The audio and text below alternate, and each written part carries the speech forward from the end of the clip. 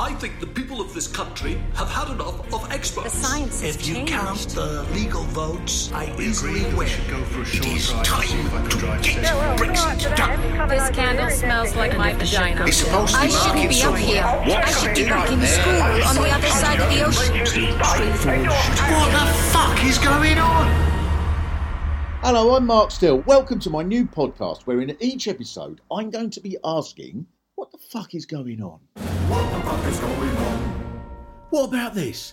It turns out the Prime Minister, called Matt Hancock, completely fucking hopeless a year ago, and somehow he's still in his job. In what other job are you kept on when everyone knows, including your boss, that you're completely fucking hopeless? Imagine if you were a lollipop lady and the school authorities went, well, she's completely fucking hopeless. I mean, yesterday she led the kids into the middle of the M6 by Stafford Services, but anyway, never mind. Let's keep her on for another year. If you were a lion tamer, would the owner of the circus go, I mean, he's completely fucking hopeless. He annoys the lion instead of taming it. I mean, last night he got so angry, right, he set 3 people in the front row, the bearded lady, then it's chewed through the guy rope and the marquee collapsed, suffocated another 50. He still has my full confidence. Other people might have decided if you were entering the worst health crisis since 1920 with a bloke in charge who you regarded as completely fucking hopeless, you could consider replacing him. But luckily, our Prime Minister sticks by his mates, so at least Matt Hancock isn't made to feel awkward. And that's the main thing. And even when he does leave, you know he's going to go for a job on some board and they'll ask him, do you have a reference? And he'll say, yes, I've got it here. My previous boss, the Prime Minister, said I was completely fucking hopeless. And they'll say, good, you've got the job. You start on £80 million a year. And this is from Boris Johnson, who's just put his own Freedom Day thing back another 4 weeks. But when he announced that this time the restrictions will end absolutely, utterly, definitely on July the 19th, I wonder if a single person in Britain thought, oh, that means the restrictions are going to end on July the 19th. Now, I held a poll on Twitter asking my followers what they thought the most likely date the restrictions would end after he said they would definitely end on July the 19th. 13.6% said they believed they would end on Christmas Day, and 80.4% said they were more likely to end on a day that hasn't been invented yet, that he makes up, like Pondium 235. No one knows what the rules are now. You hear all these changes like, you can attend a sword fight, but only if you travel by jet ski. And ministers come on the radio to explain, gatherings of more than 6 people indoors are not permitted, though if someone has been fully vaccinated, they are allowed to use your toilet, but they won't be able to flush until July the 19th. Music festivals aren't allowed, but the tennis can be at full capacity, so organisers will probably get round this by organising a heavy metal weekend at Wimbledon with Napalm Death shrieking, "New balls, please!" on centre court. Or Boris Johnson says the maximum number allowed in a room at any one time is 0. So if you find yourself in a room, you must leave immediately. And there have been so many changes to wedding regulations. There must be hundreds of people in Britain now who don't know if they're married or not. And every time the rules are changed, the government announces this is because something completely unpredictable has happened that no one could possibly have anticipated, such as the realisation that if people who haven't been vaccinated mix together closely, the virus might spread. And you can't blame them, because the idea that a disease spreads more quickly if everyone squeezes up together is a completely new concept. It's as recent as the 14th century when the authorities learnt to keep people isolated for a while if they had the plague. So with only 700 years of data at their disposal, it's far too early to come to any conclusions. So what I really want to know is, who else has Boris Johnson been slagging off on WhatsApp? I expect in a few days more of his messages will have been disclosed, and he'll issue a statement, I have complete faith in Priti Patel, despite having called her a fucking unbelievably sociopathic fruit bat, and I am delighted to work alongside Michael Gove, regardless of the fact I described him as an unfathomably fucking oleaginously slyly amoral sleazebag of hitherto incalculable, monstrous and implausibly sickening proportions, or, as my old Latin master put it, Cuntius Maximus. What the fuck is going on? Now, to help me find out what the fuck is going on, it is an enormous pleasure to welcome writer, comic, actress and fellow resident of Crystal Palace, Izzy Sooty. Izzy, first of all, what the fuck is going on with this GB News channel thing that started this week, which I gather you have been looking at a little bit? I have been looking. Well, do you know what? I actually haven't looked at the news channel itself. I've looked at the Twitter account, which captures, I think it's called GB News Fails. Oh, right. And it's given me so much joy. Right. Because I have a real, I don't know if you do this as well, but I absolutely love kind of car crash telly. Like I love, yes, like when things go wrong or when there's low production values. And it's just the gift that keeps on giving. Like there are so many amazing clips of them starting to introduce someone and then there just being static noise or like everything echoing so much that no one knows who's supposed to be talking, and then they're going to a break, then they're not going to a break. And I mean, and I think I won't be able to do much better with, like, I don't know what's going on, but yeah, I don't know what the fuck is going on, but I love it. I just love seeing these clips. Do you think it's going to be a huge success and it's going to get like 30 million viewers and they'll be hugely successful? Yeah, well, I wonder if, you know, like in that way that when things are quite chaotic, sometimes they get this cult following. Yeah, so I think it might get lots of viewers, but perhaps not for the reason that it wants them. Like earlier, I was in a grumpy mood. I went upstairs and I said, I need 20 minutes on my own. And all I did was go onto GB News Fails and watch all these clips. And I was like, oh, I feel all right. I feel great. It's almost like having like a little happy pill or something. So I think I'm now going to go and watch the channel because there's so many clips on the Twitter feed. I think they must be happening like every 30 seconds. Yes. One morning when I was talking to the Sunday Mirror about the column that I do, the woman who sort of suggests ideas for us, she said, have you seen GB News? And I said, no. She said, well, put it on now because it's full of just stuff like you're saying. And I thought, oh, but it won't be, will it? At a random moment, I turned it on. And I turned it on, and I swear this is the only 30 seconds of it I've seen. There was some poor reporter woman, and she's at King's Cross, and there's a massive caption that says, Tartan Army invades London. And she said, so I'm here at King's Cross and there are just so many Scottish people and they're all coming down and here's a group of lads now. And she said, so you all here to support Scotland? And one of them went, well, we're English. And she said, well, what? So you're not here to support Scotland? And they went, well, what are we going to do that for? We're all from London. And she said, you're King's Cross. She said, well, King's Cross, London, isn't it? And she said, right, well, doesn't look like I found any Scottish fans here. God. And off they walked. And that was with Tartan Army invades London and this big caption. It was like a sketch. If you couldn't have done it better. Can't. I mean, I just think it's going to be very popular for the reasons it didn't expect to be. But they've spent millions, which makes it even better. Yeah. And they're supposed to be promoting a sort of right-wing conservative point of view. Yes. There's a bit where a guy's talking about the weather and they obviously just decide that no one wants to hear it's going to rain. So they just go to a break when he's in the middle of a sentence. What, when he's in the middle? Oi! I'm in a fucking scattered shower! Do you know that was my favourite bit? I've trained for this. I'm a meteorologist. Yeah. Oh, it's brilliant. It's almost like the errant child of a millionaire has been given a channel, has just sort of been told that they can do what they want and have all the cameras and the lights. And I hope it doesn't find its feet.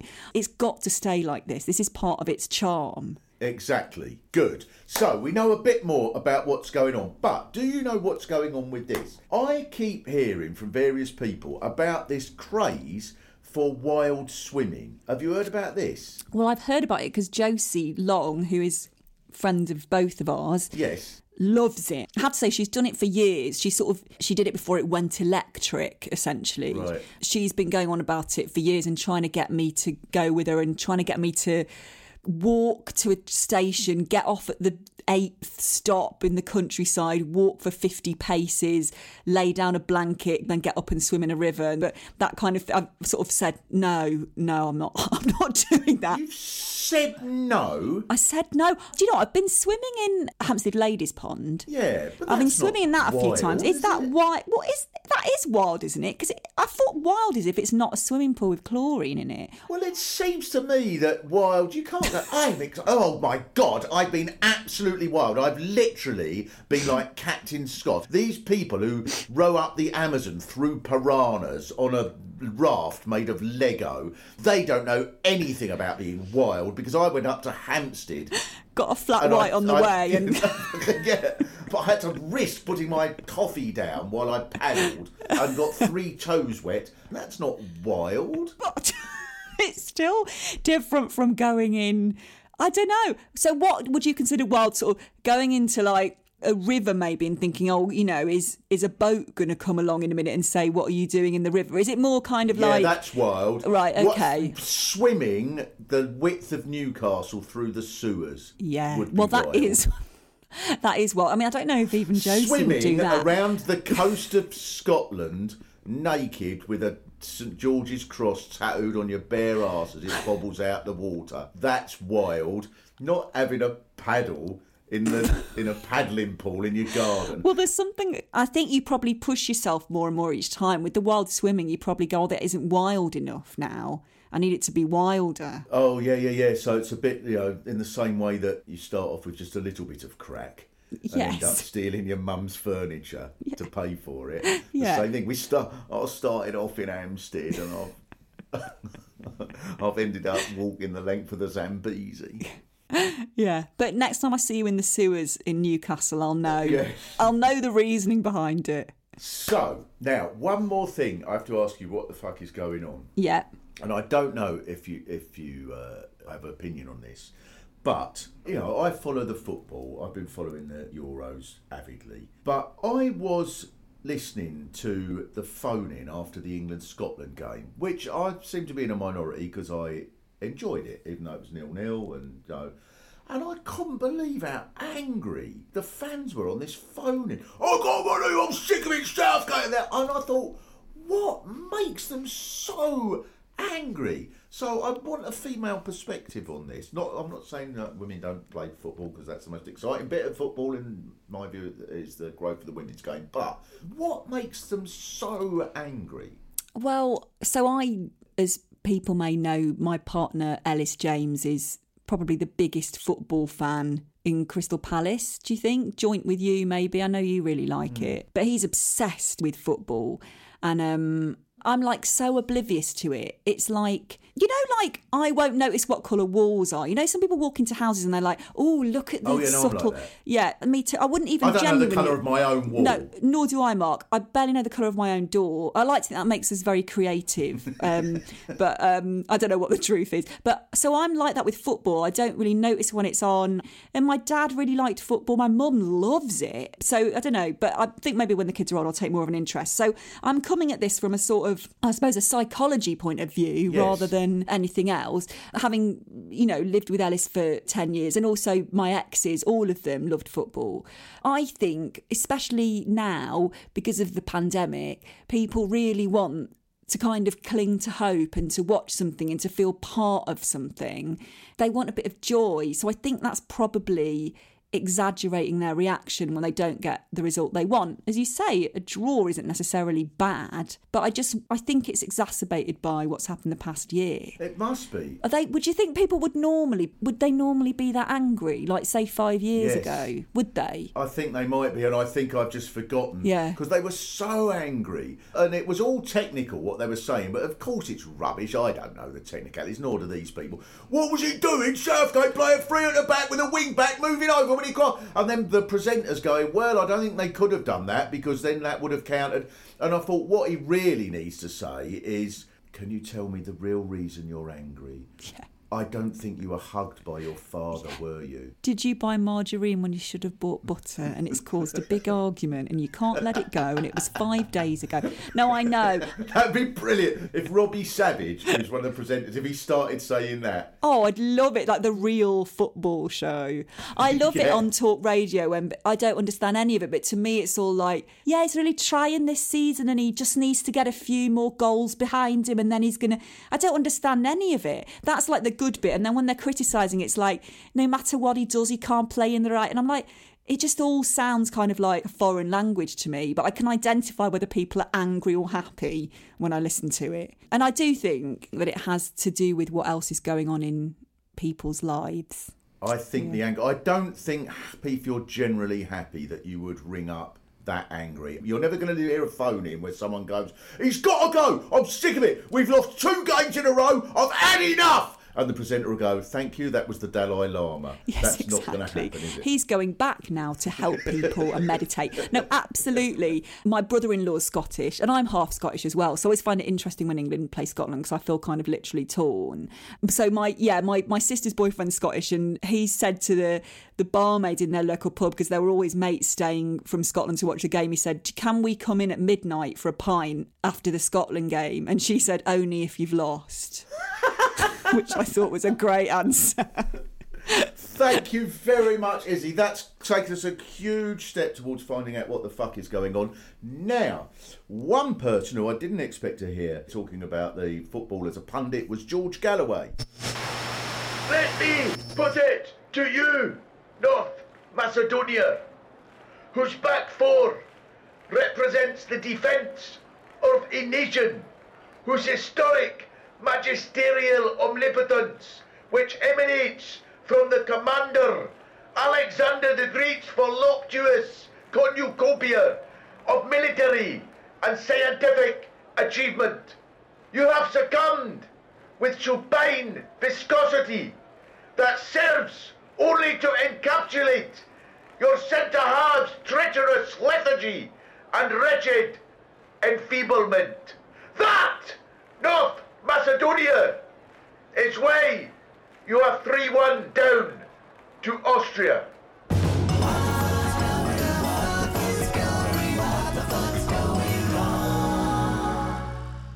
I've not really taken any notice of these anti-vaccination people until this week when Christian Eriksen, the footballer, collapsed and everyone watching was going, oh my God, this is horrible, I hope he's okay. But then the anti-vaxxers started saying it was the vaccine that did that. And of course he hadn't even had the vaccine. Yes, but that doesn't matter. The vaccine still caused it, even though he hadn't had it. Vaccines cause earthquakes and wasps and roadworks and solar flares, and they make people ride e-scooters on pavements, and it's what turned Gary Glitter into a paedophile. It's true, because it was on the internet and Jim Davison said it, and he's a doctor.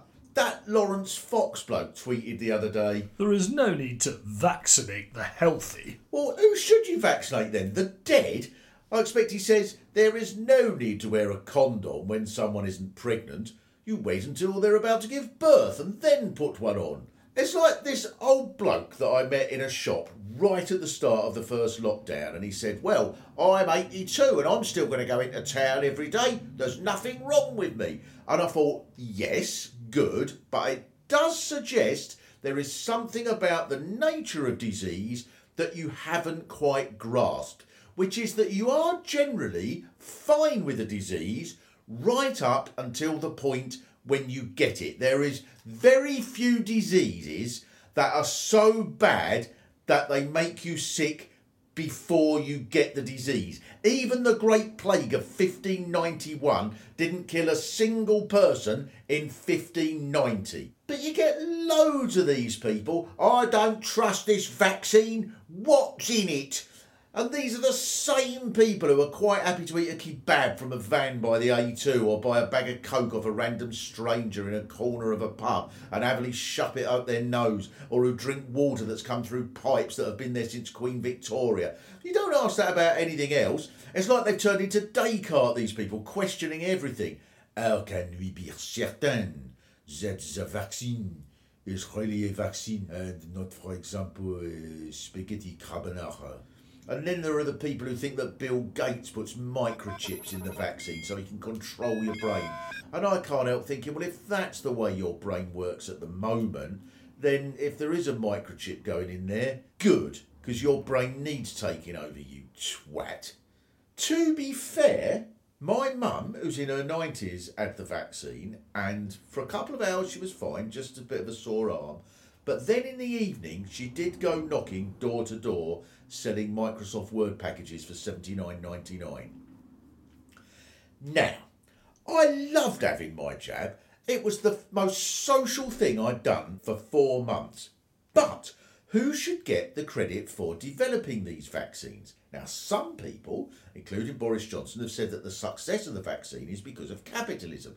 But the development of the vaccines was made possible because of billions of pounds of public funding for research and tax money that was used to buy supplies and then take all the risk for the companies out of producing them. The scientists who get all excited about creating the vaccine, they're not motivated by profit. Once profit is the main incentive for drugs companies, you get this sort of thing, as David White of the University of Liverpool pointed out. In April 2018, a report by Goldman Sachs analysts proposed that providing a one-shot cure for diseases could never be a sustainable business model. In the report, it talks about the possibility of gene therapy eradicating diseases, and it says, While this carries tremendous value for patients and society, it could represent a challenge for medicine developers looking for sustained cash flow. So what they're saying there is eradicating diseases is fine if you're interested in eradicating diseases, but it's not much of a business plan, is it? When it comes to certain diseases, the report takes a slightly softer line on the idea of curing it. Where an incident pool remains stable, for example in cancer, the potential for a cure poses less risk to the sustainability of a franchise. So there you go. What they're saying is, if you must find a cure for cancer, well, all right, because at least people will carry on getting it. But if you really want to do something useful, instead of curing cancer, you should be finding a way to make it spread. I'd love to see these people on Dragon's Den. Hello, yes, I'm looking for an investment in my product. It really is quite an incredible breakthrough. Okay, tell us all about it. What can I say? It's a one-dose cure for COVID, one shot, and you're guaranteed you won't ever get it again. Right, well look, I mean, I think what you're doing is great. I mean, everyone who's got coronavirus will want to take it, I can see that. So your year one profits will be good, but I mean, if you've got a product that cures COVID, well then everyone's going to be cured, aren't they? I mean, who's going to want to buy your cure then? Already be cured. You've not thought it through, have you? I mean, I wish you all the best with this, but this isn't the business. You're an idiot. I'm out.